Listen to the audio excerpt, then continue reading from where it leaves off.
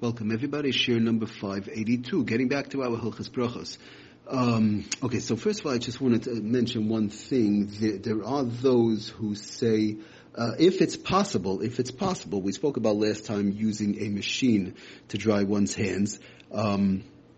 In reference to a drying machine. Now, there are those who are machmir that say, the Yitzhar Halachas, we're not going to go through all the different shittas.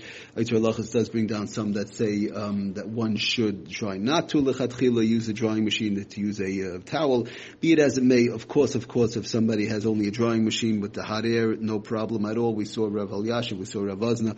But if they have a choice, well, the only thing I want to bring out, if one does have a choice, I have here a paper towel and I have the drying machine, what should I use? The preference always is to use the paper towel or to use a regular towel, whatever the case is, to dry one's hands in something.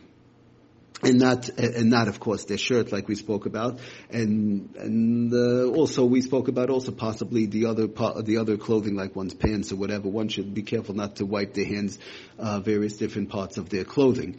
The Sefer Yitzhar Halachas does bring down others who say possibly all the clothing. Okay, whatever, we spoke about that. We're not going to get too much into it, but to be careful not to wipe their hands in their clothing when they're washing, when the hands are wet from the Tilas Yadayim. So the only thing is I wanted to bring down, like I said, if one has the choice, here's the paper towel, here's the towel, whatever, or the machine, the preference always is to use, if it's possible, to use the paper towel or the regular towel. You don't have to go searching and looking or whatever. If you only have a machine, you have a machine, it's fine. There's definitely enough major poskim to rely on that. Another important point that he brings down from Rav Moshe and others, the Dirshu, Mishabura, the Dirshu brings down in Ha'ara number 57, in reference to the Miyas. We spoke about that, from one's hands. One of the second reason for drying one's hands, and one should be careful to dry their hands well, right? So we said when the hands are wet, they should be careful to make sure that they're very dry because of mias. It's not a nice thing, a disgusting type of a thing. Loathsome is really another word, but be it as it may, they should be careful to dry their hands very well. But he does bring down in Ha'ara number 57,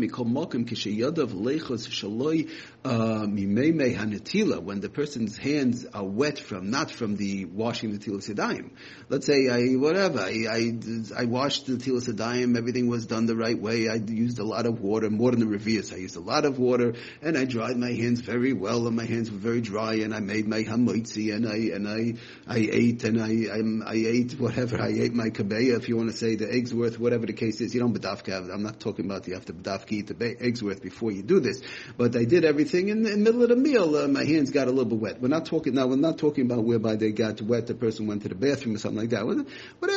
They got a little bit wet from a drink, or whatever, or maybe from the sink. I gave a little rinse off, and they're not 100% dry. So he brings down important thing to keep in mind. We call makim k'sheyadav leichus shalom yimei anatila, when the person's hands are wet during the meal, not from the washing per se, ein choshesh mishum miyas. Then you don't have to be worried about this sort of like miyas type of a thing, whereby, you might touch the food and your hands are wet and it's really disgusting, so make sure your hands are 100% dry. It's only over there where we're machmir from the b'shas and atila.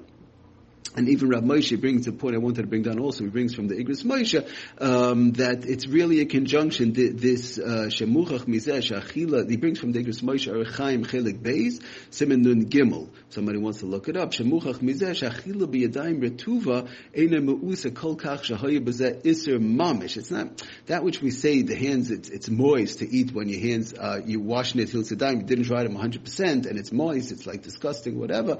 But kol kach eina meusa. It's not like if you want to say the word like a complete avera type of a thing, like somebody's a sinner. He said avaryan, you know what I mean? Machmas kol balta shaksu. It's not like we're going to call somebody like a balta shaksu type of a thing. They did like a real disgusting thing halachically, whereby they call balta shaksu in the Torah.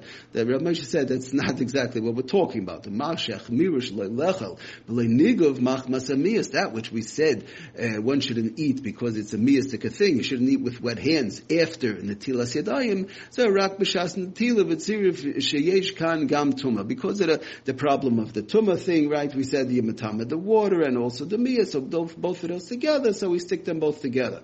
But he says v'sim shalachem mistabesh she'ein zeh isur gomer. It's not like an isur gomer type of thing. Shmisha over alav yachshav havayan. We're going to call the person mamish like a sinner. In other words, you have to do it. That's not the issue. You have to make sure your hands are dried well, but one should be careful. But one has to be careful. You have to know the different levels of isurim and so on. But lamaisa, be it as it may, it's just a side thing I wanted to read over from Ramosha. But be it as it may, but the Dirsha does bring down if one's hands got wet in the middle of the meal or whatever the case is, just some water or a drink or whatever, a person does not have to worry that they were over the isur of eating of being miyus. In other words, of eating with wet hands. It's only over there after netilas yadayim.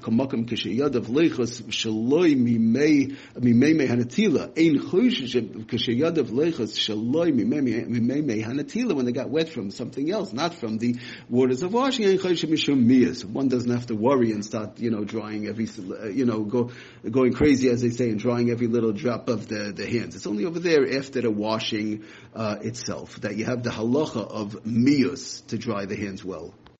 And even if a person's hands did get wet in the middle of the meal, don't forget, if a person washed with more than the revius of water, and let's say a lot of water, whatever, when they wash for bread and they dry their hands well, so the hands were already clean. They're not tamei, and there's no issues of being the tamei hands or whatever. But we will see, I do want to mention, we will see if somebody has to use the bathroom in the middle of a meal, or if somebody has to diaper a baby in certain instances, then there's going to be, we're going to see in the Shulchan Aruch, one would have to rewash with a bracha. But I don't want to get into that right now. There are separate halachas with that, and we'll see how that works. If somebody used the bathroom for meraglayim or to, urination or whatever the case is, or bowel movements, depending on what they did, and when they cleaned the baby, how they cleaned the baby, and so on.